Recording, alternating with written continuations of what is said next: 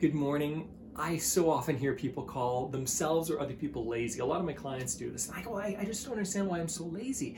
Laziness is like this catch-all term that doesn't really mean anything. It simply means you're not getting things done. You don't understand why. It's actually, you don't understand anything about what's going on, and that's why we call ourselves or other people lazy. It's a terrible term because there are reasons why we're not doing things. And one of the massive reasons that I see with my clients is not that they're lazy, not that they don't want to do something, not that they don't want to work, not that they don't want to have results, not that they want to sit around miserable. That's not something that people in my experience typically want. Typically what's going on is that they simply don't have a plan. They don't know that next step. They don't know whether it'll help them. They don't know how to take it. So these are the three things that I often see when it comes to a plan. And again, part of it is simply, what is that next step? That's the plan, right? You need to have a plan. If you don't know what the next step is, of course you're not going to be taking a great step in a strong direction because you don't know what it is. Secondly, sometimes you don't know how to execute that step. You don't know how to do it. So somebody tells you, well, you just do this. Well, if you don't know how to do that, it's not helpful. Oh, you just have to start a website. Well, if you're not sure how to get a domain and then find a hosting service and fill that and have an assistant to fill it for you, a marketer, well, then you're not going to do it, right? Sometimes it's too complex or we just don't understand. And it's not that it's complex for anybody, but it's complex for us. And then the third thing is we simply don't trust whether it'll work or not. If you don't believe it's going to work, or you don't believe you can do it yourself, or if you don't even know what you need to do, that's going to stop you every time. So here's the key. Have a plan, and not only have a plan, but have a simplified plan. Have a plan that works backwards. I've talked about reverse engineering a lot in the past, but look at your goals and then ask yourself, what are 1 to 3 things? 1, 2, or 3 things I can do for the next 3 months to hit my goal for the year?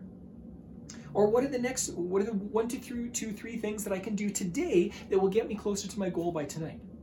If you are consistently asking yourself this question, you will start to come up with more actionable items. And it's a practice. You've got to practice it. You've got to start thinking in this way to get used to it. It's like building muscles or endurance or cardiovascular or anything else. We need to utilize our brain to get it strong. But once you start getting good at this, you will start realizing, oh, wait a second. Here's the cool thing. Once you start doing this consistently, you'll start to be able to ask yourself, is this too complex for me? What is a simple thing? What is something that I can do? So somebody goes, well, I don't know how to get that position. Well, do you know how to do a little bit of research and maybe make a phone call? Because most people know how to do that. You don't know how to do that big thing. Start small. Once you start moving, it's far more likely that you will continue to move. This is like one of Newton's laws, right? An object that is in motion tends to stay in motion. But also an object that is not in motion tends to not move, okay? Unless an outside force acts upon it. So once you are moving, you need an outside force to derail you. And if you're not moving, you need an outside force to get you moving. Now, if that's help from somebody else, a mentor, a coach, someone like that, that's fantastic. But legitimately, all you typically need is a simplified plan. Start with that first action. Once you start moving, this happens so many times in practice. Somebody will call me and, Mark, I'm stuck, and I'll say, just start moving on this one simple thing. As soon as they start moving, they're off to the races. They're fine for quite a while. Today, what I want you to do with your action step for today is simply ask yourself, what is 1, 2, or 3 things? Even just ask that one thing. What is one thing that I can do right now for the next 5 minutes after watching this video? What is one thing I can do for 5 minutes that is going to set me up for success for today? If you don't know what this is, this is what I would suggest you do. Write out your plan for the day.